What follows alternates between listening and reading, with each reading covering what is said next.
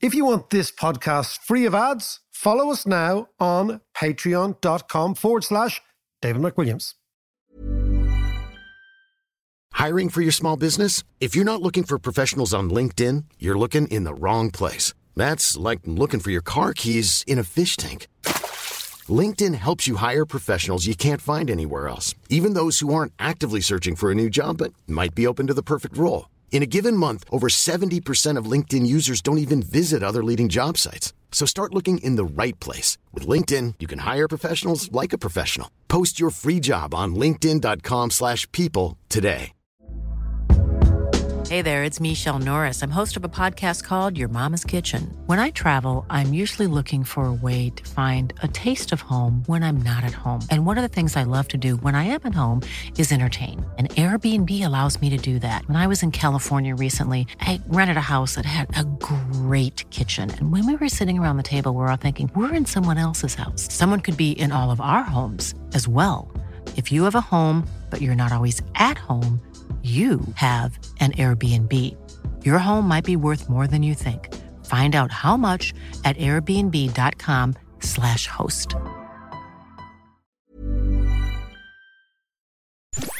To understand the economy, you have to understand human nature. This podcast is powered by Acast. How are you doing there? It is the eve of St. Patrick's Day, the festival of the Irish all around the world, the 17th of March. John has been giving up curly whirlies for Lent. He can have curly whirlies tomorrow now. Yeah, there was always a special day. I love that. If you're Irish, you'll know. Dispensation. If you're Irish and you're listening, you'll know this. If you're not Irish, I'm going to give you this classic Irishism. When we were kids, we had to give up something for Lent, right? I tried to give up Mass one year. You can't give up Mass. You have to be even more holy than you were before. But there was a lovely special dispensation, which is on St. Patrick's Day, which usually came in the middle of Lent. You could eat as many curly whirlies as you like. Yeah. And John and I would just pig out. It was like Christmas morning when we were kids. We'd be sick as dogs, saying, Quality Street, milk trays, curly whirlies, Twixes, everything, Marathons, Snickers even whatever before, was going. Even Marathons were Snickers before they were Snickers, weren't they? Right, yeah. Exactly. Also, potato crisps, the whole thing. And then you just puke. Yeah. At about 5 o'clock. Anyway, so that was our Patrick's Day, but it's lovely that you are listening to us on Patrick's Day. And we know that we have a brilliantly widespread audience, and you are listening from all over the globe, and lots of you have Irish roots or Irish. So happy St. Patrick's Day to you all. We're obviously, John and I are going to be, or maybe, I tried to give up booze for Lent. Okay, don't bother, Mac. I did. How's that going for you? Well, yeah. Yeah, exactly. But quite okay, actually. But on St. Patrick's Day, we are going to do a piece from the country that our ancestors probably made the biggest impact on, which is the United States. Because when you go to the States, we try to explain it to people. We have this bizarre situation where we have an island here of 7 million and a republic of 5.5 million. And yet 40 odd million Americans claim when they're asked, where are you from? And they say, we're from Ireland, we're Irish Americans, which is an extraordinary figure. And they've contributed enormous good and bad, but mainly good to the United States. In fact, I think when I'm in the States, I always get a feel, I don't know about you, John, but I get a feeling, particularly in the urban centers of the Northeast, which I know, your Bostons, New Yorks, Philadelphia's, that you're kind of home. It's kind of like there is an element to that. I used to go over to my uncle in San Francisco quite a bit, and I was home. He felt very much at home down Geary Street, even the names of the streets in all these places. No, it's an amazing part of Irish culture, Irish history. It's also something that I believe is actually part of Ireland's global. We have many tricks as a nation, and I think one of those tricks is an ability to work globalization. I've always been intrigued by this, that certain nations, races, cultures are good at globalization. We've done very, very well. And I think it's when you are a tribe which has always traveled, you're really at home everywhere. Yeah. And nowhere, if you know what I mean. I mean, absolutely. We feel very at home everywhere we go. And I think that's part of the fact that we've been doing it for years, that we've been leaving the country for years and years and years. You know, back in, was it 92 or something, I did a drive on my own from San Francisco to New York. It took me 10 days. It was great. But when I was driving across Nevada, I stopped in a town called Winnemucca. Winnemucca. And, you know... sounds very Irish. Well, this is the thing that... So the history of the town apparently was, you know, it was an old Indian word. And I was telling the story to this guy who's a Gaeilgeoir, and he goes, they're Winnemucca on the pig's back. On the pig's back, exactly. Well, you know, it's interesting you talk about, so this was Nevada, wasn't it? Yeah, it's the middle of Nevada, in like a real desert town. But was it a mining town by any chance? It could have been, actually. Because there are many, many places in the States that you don't expect to meet Irish populations. Like Butte, Montana has the highest percentage of Irish people of all American towns. No way, really? Yeah. It was a mining town. So it's nice parts of the world as well. Yeah, well, you like all that sort of mountains and rivers and stuff. The big sky. I'm much more just give me a cafe and a small street and lots of people. But we are going to celebrate St. Patrick's Day by talking to you from the States. We're going to talk to that great Irishman, Bernie Sanders. Hasn't got a drop in him, but is married to Jane O'Mara Sanders. Yes, he did. Who's one of our own. We're going to do a State of the Union because America is so close to us in so many areas. We have deep, deep contacts with the United States, not only the likes of Joe Biden being Irish-American, but just basically our countries are very intertwined. So let's go to the States, let's talk to Bernie, and let's get a State of the Union from Burlington in just up there beside Canada. Let's go talk to Bernie. Bernie, how are you doing? I'm good. How have you been? Well, I'm flying, Bernie. I'm in really good form. Things are good over here, you know, life goes on. We're just watching America from afar, Bernie, from the safe distance of between the oceans. Now, I know you've been just over in London recently and jetting around the place. So listen, thanks so much for your time. And certainly in Washington, and I'd love to go back up to Burlington at some stage. If the foundation is going to have another shindig, we should definitely do that as well. I know Jane would love to have you. Brilliant. Okay, well, Bernie, let's get started. I'm just going to ask you, state of the nation, the United States, where is it at now, internally, externally? What's your sense now of the US? Well, David, one of the reasons I wrote this book is that I think we don't talk enough about the reality of life for ordinary people. And when you do that, you find that we have a middle class which continues to decline. In America, we have over 60% of our people are living paycheck to paycheck. And what that means is at the end of the week, after they work, they got nothing in the bank. And if their car breaks down or their kid gets sick, they're in difficult economic conditions. Meanwhile, while millions of people in this country are working for starvation wages, what we're seeing is more and more income and wealth inequality in America. Yep. In fact, we have more income and wealth inequality than we've ever had. You got 3 people on top owning more wealth than the bottom half of American society. You got the CEOs of large corporations making 400 times what their workers make. So middle class struggling, millions living in poverty, people on top doing phenomenally well. That's the state of the economy. And that's the State of the Union, in effect. Now, Bernie, what I want to come back and say, like, no, we don't have to do a huge history. It's almost a how do we get here? But I want to even go further back, and ask you a little bit about where you're coming from, where you came from, what your America was when you were younger, how that's changed, how you've watched it change. Like, where was it in the early years? What was informing you? What was actually the influences early doors on your life and your worldview? And then how's that all changed over years? The changes, David, in a broad sense that have taken place is that right now there is almost uncontrollable greed on the top of on the part of the people on top. There's no great secret that, you know, the bosses always made more money than the workers. Yeah. We always had discrepancy between rich and poor. Nothing new about that. But what you're seeing now is a level of greed which is uncontrollable. These guys want it all. $10 billion is not enough. They need $50 billion. They need $100 billion. They need to squeeze their workers more and more. That's the difference between what we've seen in the last few years, say, than when I was growing up. For example, when I was growing up, the gap between the CEO's salaries, compensation was maybe 30 to 1, 40 to 1. Now it is 400 to 1. So, what this book is about and what I'm seeing is the extraordinary level of greed on the people on top who will do anything. They'll destroy the planet. They'll destroy workers. They want tax breaks for the rich. They don't care about what happens to ordinary Americans. That's kind of what I'm seeing going on. Well, listen, I'm just going to talk to listeners for a second. The book is called It's Okay to be Angry. Even the title of the book is unusual. It's okay to be angry about capitalism.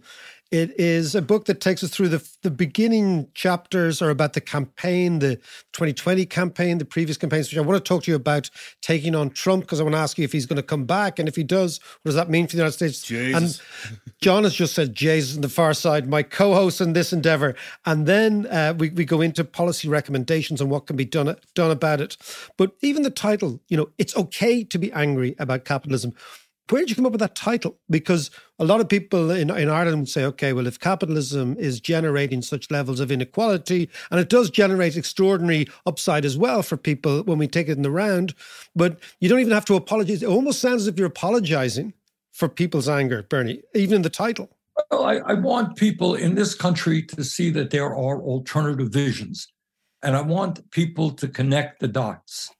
So it's not just income and wealth inequality. It's not just concentration of ownership. It's not just in this country that we're the only major nation on earth not to guarantee health care to all people. It's not just that we have a child care system, which is a disaster. It's not just that we pay the highest prices in the world for prescription drugs. It's not just that we're not leading the world in transforming our energy system with regard to climate change. It is all of those things. Not just separate issues. It is tied into a system where the people on top are incredibly greedy and are prepared to do anything to get what they want. Now, Bernie, in most countries, we have a thing, as you know, called taxation. So if you get to a situation whereby, I think it was Louis Brandeis said about the United States, he's saying about every country, he says, you can have inequality and you can have democracy, but you can't have both. Okay, right. So he's basically making the point, and this is back in the one of the great Rooseveltian characters. He was making the point that you can have inequality if you want, and fair play if that's what you want, but you can't have it with democracy. And in a sense, that's what Europeans find hard to grasp in the United States, that American democracy itself has been infiltrated, itself has been corrupted, and so you have profound inequality and a democracy at the same time. Well, that's questionable. Okay, so let's question it. What the book talks about, David, is income and wealth inequality. Yeah. It talks about more concentration of ownership than we have ever had. So in sector after sector, whether it's agriculture, transportation, financial services, fewer and fewer large corporations control what people buy. And then on top of that, to get to your point, in America, maybe uniquely, we now have the best democracy that money can buy. Well put. And that means that as a result of a terrible Supreme Court decision, billionaires can literally spend as much money as they want through what is called a super political action committee to elect the candidates they like or defeat the candidates they don't like. So you can call it what you want, but tell me what kind of democracy it is when billionaires can spend unlimited amounts of money. It's a plutocracy. And I remember watching your campaign and Mike Bloomberg coming in to this point, exactly to this point, and spending, shed loads of money all the time for no return. But the fact is the pitch was totally and utterly skewed financially. And I think a lot of Europeans are like, how does that happen? How can that be consistent with? And you're saying it actually stems from a Supreme Court piece of legislation. Well, we've always had a bad situation, but the Supreme Court, I think in 2010, basically said that if you are a billionaire, you are entitled to freedom of speech. And that freedom of speech means that you can put as many ads as you want on television. You can express your freedom by buying elections. So that you have now the conflict between freedom for a billionaire plus the maintenance of democracy. That is the clash I come down on the side of maintaining democracy. Now, Bernie, interestingly, you came down at one side on the clash. You galvanized many millions of Americans. You galvanized a huge mass movement. So what I'm saying is the urge for change is there. Yes, it is. So let's talk about this movement and let's see where it is, where it's going, where you feel it can go. Well, I want people to hear some very good news. And that is as a result of this strong grassroots movement, which was composed mostly of young people and working class people. We have elected over the last 6 years more strong progressives to the United States House of Representatives, our Congress, than ever before, certainly in my lifetime, probably ever. So you have really wonderful people, often young people of color, who virtually all come from working class backgrounds, who are now in the House fighting for economic justice and social justice and racial justice and environmental justice. What we have also showed is that on issue after issue, the majority of the American people do not want what we call incremental change. They want transformational change. They think healthcare is a human right. They think education is a human right. They think income and wealth inequality is out of control. So that's kind of what our campaign showed. We have brought millions of people together fighting for real change in this country. And at the end of the campaign, Bernie, you made a pact with Joe Biden. You know, you sat down, and it was I think it was quite a positive sign that you came together and you said, okay, look, you're going to be made immeasurably stronger by doing a deal with me, and then my agenda, my progressive agenda, is going to be given a much better chance by doing a deal with you. Where's that deal now? How do you feel about that deal now? Well, I think in the context of American politics, David, what Biden did was quite unusual. He was smart enough to see that we had far more support among young people than he had, and a lot of support among working class people. And at the end of the campaign, what he and I chatted about was the need to bring together a series of task forces with the best people that he had, the best people that we had, to sit down and say, where do we go forward on climate change? Where do we go forward on the economy, on healthcare and education, on all of the important issues? We sat down and we discussed and we worked out agreements. What that became transferred to is in March of 21, just a few months after Biden took office, we passed a piece of legislation called the American Rescue Plan. At $1.9 trillion, it was the largest single piece of legislation passed in a very, very long time. And it went a long, long way to help working class people deal with the terrible pandemic and the economic collapse we were facing at that moment. And that was collaborative work between, Biden's people and our people and the Congress and the Senate. But it was a major, major piece of legislation based on the principles that we had hammered out. Second of all, we worked on a bill called Build Back Better, which dealt not with the emergency of the pandemic, but of the structural crises facing this country.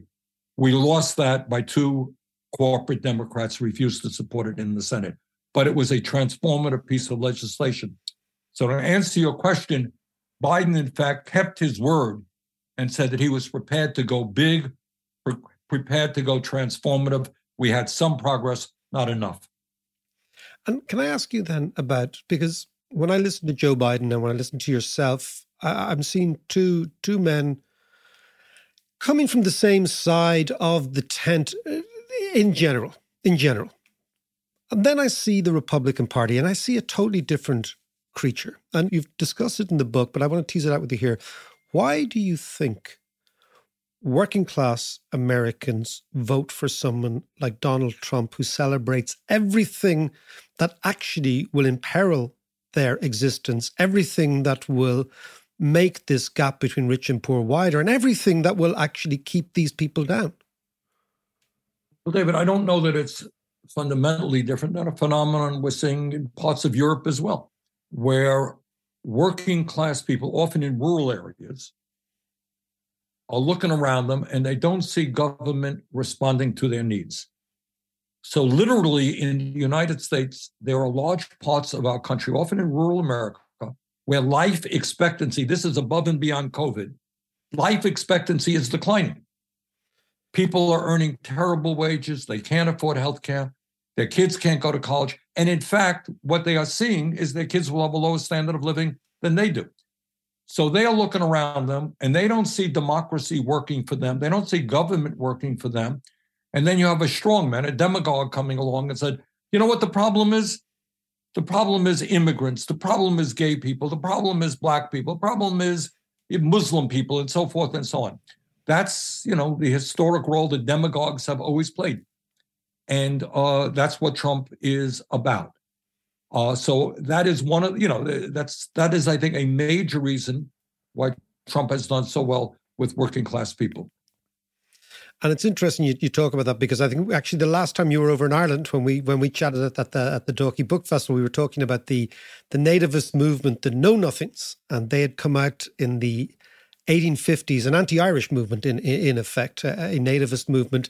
And so the roots of this movement are deep in the United States, and you go through the populist movements of 1890s and the anti-Roosevelt stuff. This is a deep part of the American political firmament. Yes, it is. It's anti-immigrant, it's anti-Asian, you're right, anti-Irish. We've had it all. And what you ask about our political movement, it is trying to do in many ways exactly the opposite of what Trump is doing. He is trying to split people up, come up with scapegoats to blame all the problems on. Mm-hmm. What we are trying to do is bring people together, whether they're Black or white or Latino, Asian American, or gay or straight, around a progressive agenda, which, by the way, is enormously popular. Enormously popular. All the issues we talk about have strong majority support. And yet, what amazes me when we're looking at the variety of campaigns over the last while, but particularly your grassroots campaign, was the fear it instilled in the mainstream, dare I say, centre-left. I can understand that, you're going head-to-head against someone like Trump, and it's a gloves-off situation. But how do we explain, that the New York Times, these type of publications, and their attitude to a grassroots leftist, not a particularly radical movement by any sense of means, but a grassroots movement? Well, I think it has a lot to do with the establishment primarily interested in maintaining their own class privileges. So for them, what politics is about is they believe that African Americans, Blacks, and Latinos should have equal opportunity. They certainly believe that women should not be second-class citizens, and they're very strong in fighting sexism. They believe in gay rights.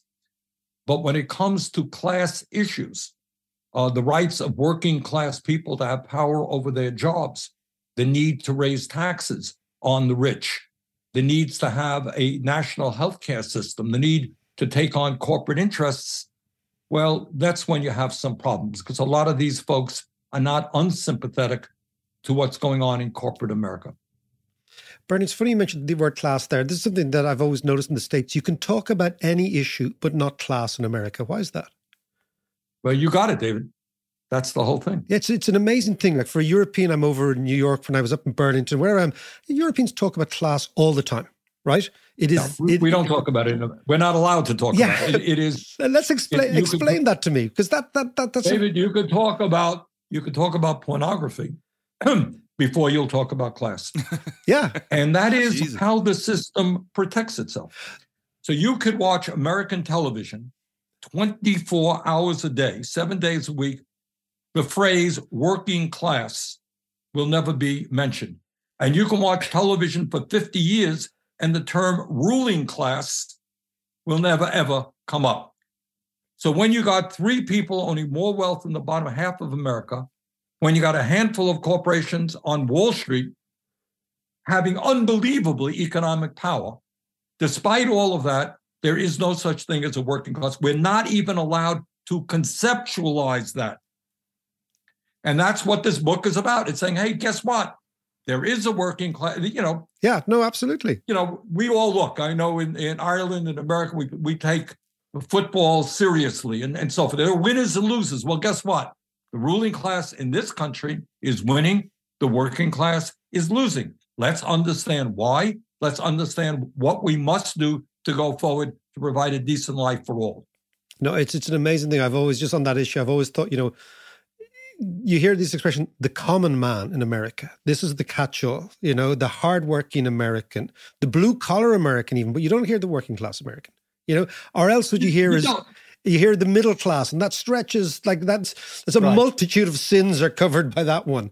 But you don't. But David, the point there, you're raising a very, very important point, which we deal with in the book, is the ruling class of this country does not, and their media, they own the media, does not want us to even conceptualize the idea that there is a class warfare going on. We're not allowed to even think about it, because if we think about it, well, maybe we'll decide to do something about it. So that is a very important point.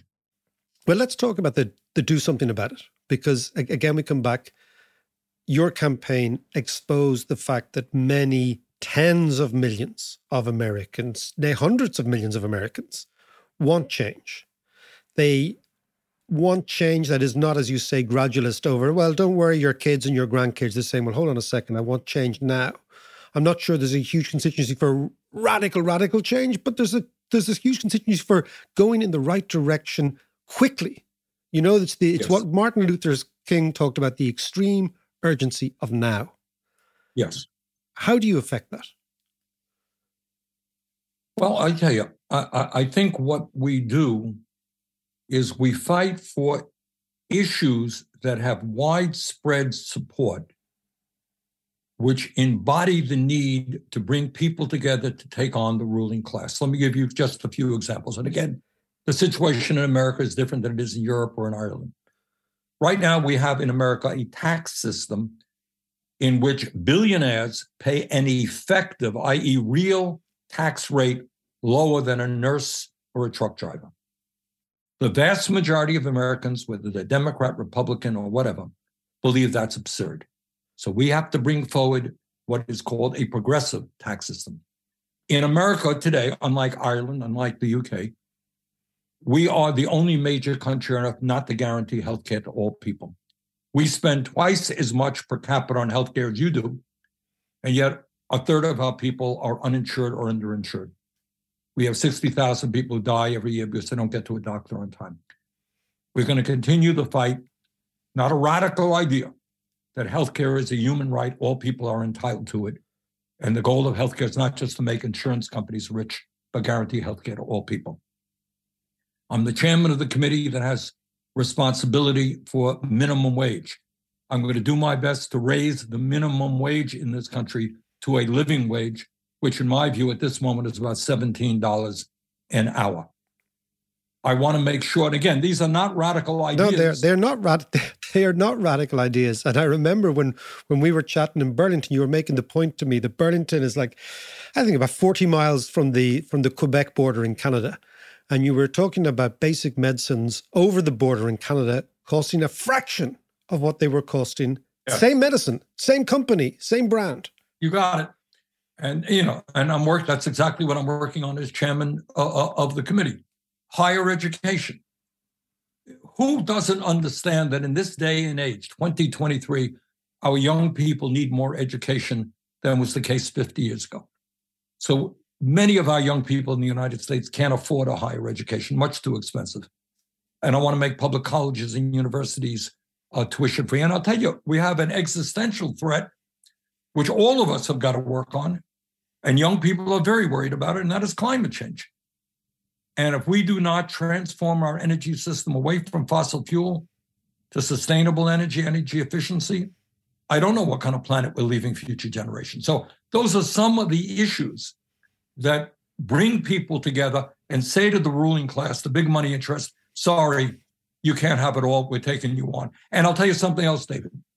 Artificial intelligence and robotics are going to have a profound impact on the workforce in Ireland, in Europe, in the United States.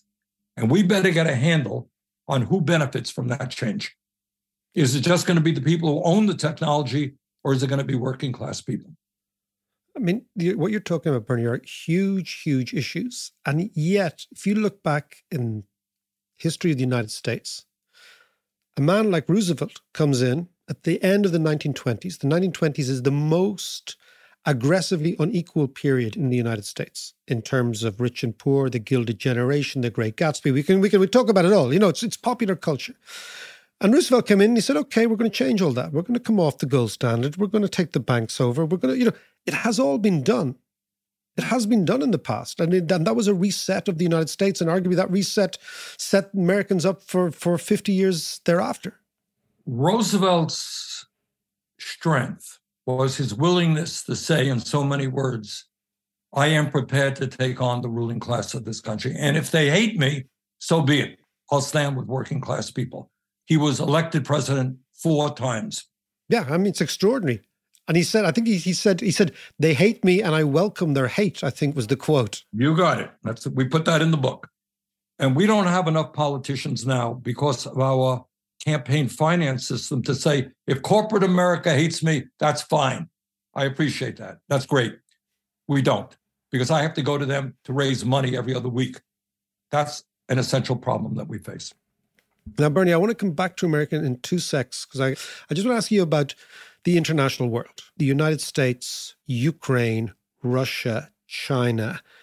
When we spoke the last time you and I sat down, we chatted, it was a totally different place. Yes. What's your sense of that now? And what should America do? My sense is I am very worried, to be honest with you, David. I was outraged by Putin's invasion of the Ukraine. It was absolutely unnecessary. A resolution could have been worked out if Putin had legitimate concerns about NATO encroachment. That I know could have been worked out. And what's happened with that war is not only the terrible destruction in Ukraine and the loss of tens of thousands of young Russians in the war, but the rupturing of the ability of the world to come together to try to deal with issues like climate change and the pandemic. And in America, I am also worried about the growing Cold War with China. So those concern me very much. And in terms of Ukraine, because Ukraine is the one that most Europeans worry about because it's right on our border. And you also wrote in your book that your ancestors come from Poland, you know that part of the world, etc. It's right beside us. Where do you think this goes? I mean, have you any sense when you talk to people in Washington of where the United States, where is there a red line? Is there an issue with Putin? Does it support Ukraine militarily to the end? What's the game plan? I don't think anyone is talking about American troops on the ground in the Ukraine. That's not going to happen. But I think it is perceived in this country that it is, and I think most of Europe, that it is absolutely imperative to tell Putin that he simply cannot send troops to invade independent democratic countries. Absolutely. And with China, you say you're increasingly worried or even possibly more concerned about what's coming down the track with China. There was a moment, well, more than a moment, after the end of the Soviet Union, where there was a hope that maybe finally leading countries like the United States, China, and Russia would be able to work together, have sensible maybe trade policies, deal with issues like the pandemic. But right now, I sense in the United States, and I say this as someone very concerned about human rights issues in China, their attitude to Taiwan, etc. But I don't know, David, how you're going to deal with climate change if the United States, China, Russia, and other countries are not at the table talking about how we transform our global energy system. So that growing hostility, the Cold War with China, the hot war in the Ukraine is extraordinarily troubling. And we've got to figure out somehow or another how we bring the world back together again. I come back to Roosevelt and I come back to those, I dare say, the greats, who had this globalist view, the Bretton Woods, the United Nations, World Health Organization, all these things that were put together after the Second World War. We need that type of maybe generation of American thinkers, kind of globalist thinkers. We do. I mean, after the horrors of World War I, after the incredible horrors of World War II, people said we can't continue to do this anymore. I mean, the horrors are unspeakable. Mm-hmm. And, we need to have, right now, I worry, I'm not the only one. Scientists will tell you, if you think COVID is the last pandemic to threaten the world, you're wrong. How do we deal with that? How do we develop the vaccines? How do we deal with the preventative measures? Because a pandemic is not just a Chinese issue or an American issue or an Irish issue. It's a global issue. You're going to have to deal with it globally. Right. And the same thing, of course, with climate change. So if there's ever a moment when we have to bring the world together, this is that moment. Bernard, it's St. Patrick's Day is tomorrow, okay? You're married to Jane, who, when we did the DNA test, was 96% Irish, which is even more Irish. That's more Irish than all of us listening, okay? And the Irish have been very much part of the American story. But that has also, been the story of migration. It's been the story of the consistent immigration of people changing the face, bringing their energy, bringing their ideas, bringing their good bits and their bad bits, Bernie, and their bad bits. But the Irish have been part of that story. To what extent is that the fear in America is that that door closes on those people who want to come and reinvent themselves? Well, I think, David, it's no great secret that in sections of the Republican Party, there is a growing xenophobia and the confusion between illegal immigration and legal immigration. There is a growth in this country of what is called white nationalism, which is just plain old-fashioned racism against anybody who's a different color. My father came to this country from Poland. Jane's grandparents came from Ireland. And, I think we can argue that one of the great strengths of the United States is we have been a melting pot where people from all over the world have come. And we certainly don't want to close that door, certainly. Bernie, we will leave it there. It was an absolute pleasure. The book is called It's Okay to be Angry About Capitalism by Bernie Sanders. Wonderful stuff. I'm just going to just remember we were talking about DNA tests. Remember you told me you got a DNA test and you're actually related to Larry David. That's right. That's so funny. And he's been playing you on TV for years. I learned about that on a television show where they did this DNA research. Yeah. I love it. Listen, Bernie, take care and we'll talk again. Thank you so much for that. Hopefully see you soon. And love to Jane. And hopefully we'll see you in the States, maybe Washington or maybe even Burlington. Look, she wants to come to Ireland tomorrow. I'm trying to... She loves Ireland, and I do too. So we'll see you either place. But great David, stuff. Keep up the great work. Great stuff, Bernie. We'll talk to you soon. Cheers. Bye. Thanks, Bernie. Bye-bye. It's that time of the year. Your vacation is coming up. You can already hear the beach waves, feel the warm breeze, relax, and think about work. You really, really want it all to work out while you're away. Monday.com gives you and the team that peace of mind. When all work is on one platform and everyone's in sync, things just flow. Wherever you are, tap the banner to go to Monday.com. Burrow is a furniture company known for timeless design and thoughtful construction and free shipping, and that extends to their outdoor collection.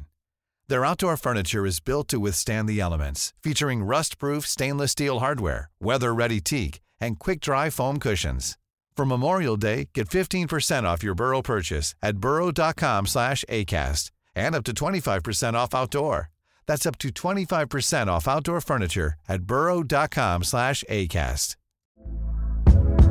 Hey there, it's Michelle Norris. I'm host of a podcast called Your Mama's Kitchen. When I travel, I'm usually looking for a way to find a taste of home when I'm not at home. And one of the things I love to do when I am at home is entertain. And Airbnb allows me to do that. When I was in California recently, I rented a house that had a great kitchen. And when we were sitting around the table, we're all thinking, we're in someone else's house. Someone could be in all of our homes as well. If you have a home, but you're not always at home, you have an Airbnb. Your home might be worth more than you think. Find out how much at airbnb.com/host.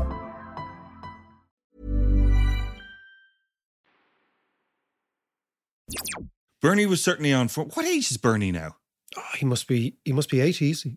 But he's sounding good. He still has the fire in his belly, doesn't he? He's great. He's the best company. You know, I went up there.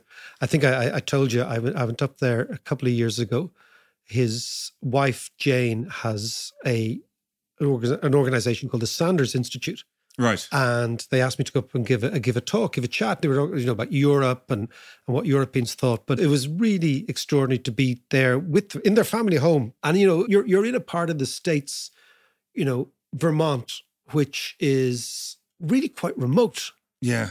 And yet what you have is this firebrand, Brooklyn-based, sort of almost evangelical preacher. Yeah. And what is extraordinary about Bernie is the way in which he created a grassroots movement. Yeah. Kind of out of nowhere. But he kind of sensed, and you got the important thing, he sensed that the inequality and the problem in America was something that everybody felt and wasn't being spoken to or addressed by either Republicans or Democrats. And this, tens of millions of Americans voted for Bernie in all sorts of primaries. Yeah. And that movement he is still the leader of. And that movement is big and it's growing. And amongst millennials and Gen Zs, it's the majority view. But what's interesting, though, is, remember, when we were younger, in the 80s and 90s, America was the place to go. Yeah. We all looked up to America. We all want to be little Americans. Yeah. And everyone went over on the J1 visas and all that kind of stuff. Some of them never came back. But I think America's changed utterly now. The brand of America's changed. Absolutely. Yeah. And that's what Bernie was going on about. And when he was talking there about, billionaires buying election through corporate money, and also what struck me was, as they say that the sign of a civilized society is, how a society looks after its vulnerable and it's sick and, it's homeless and all that kind of stuff. When you look at America, you kind of wonder, well, how civilized is America now? Given it's really uncivilized. It's really uncivilized. But yet I come back to that. Now, maybe I've got a weakness for the United States, but I think that this pendulum, remember we spoke there when Bernie and I were chatting just there about Roosevelt and the what they call the greatest generation of Americans. And the pendulum swung through Reagan and Thatcher away from all that. But I think now it's reached the extreme. All great or big ideologies have within them the seeds of their own destruction, right? If you look at that over through history. Yeah. And the ideology of, free market, smash and grab, winner takes all, big guy gets everything, that's run its course. And I think what you're seeing, that movement that Bernie spearheaded, the fact that Biden, again, is much more sympathetic to the working man, to the average guy, than the Republicans are. I believe it'll swing back. But I do think you will have a populist movement in the States, but a populist left movement. Right. Like the Williams-Jennings-Bryan movement of the 1896 election.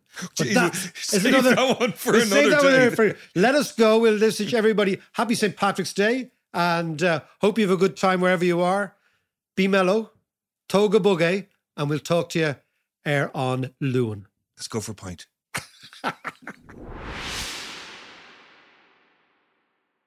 Before we go, John, Lucy has a new track just released. It's called, I really love it. It's called Slow Dancing with Strangers in Bars. Yes. It's coming ahead of her first live gig, which is in the Workman's Club next Thursday evening.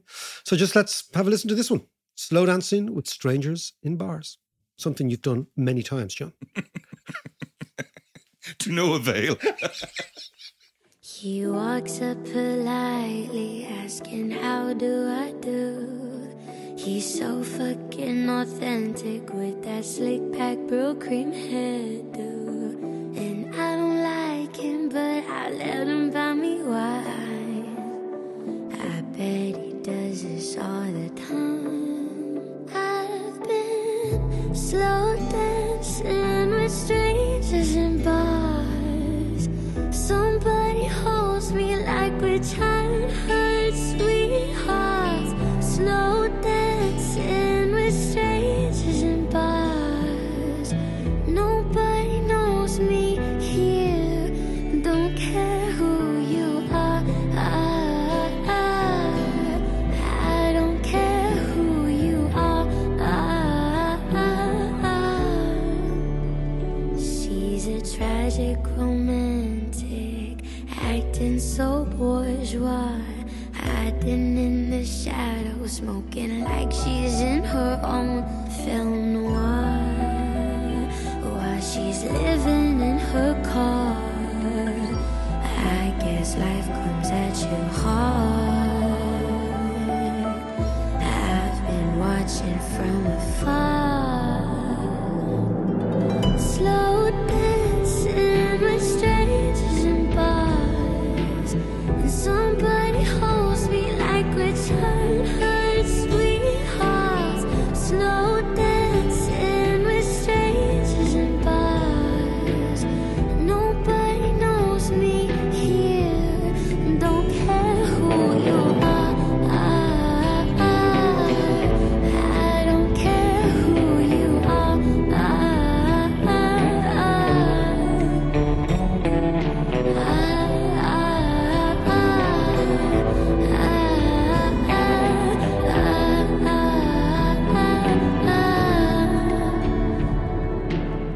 The sticky dance floor, the smell of cheap perfume. Somebody help me out this room. I've been slow dancing with strangers in bars. Somebody holds me like we're childhood sweethearts. Slow dancing with strangers in bars, and somebody holds me like we're childhood sweethearts. Slow dancing with strangers in bars, nobody knows me here, don't care who you are. I don't care who you are.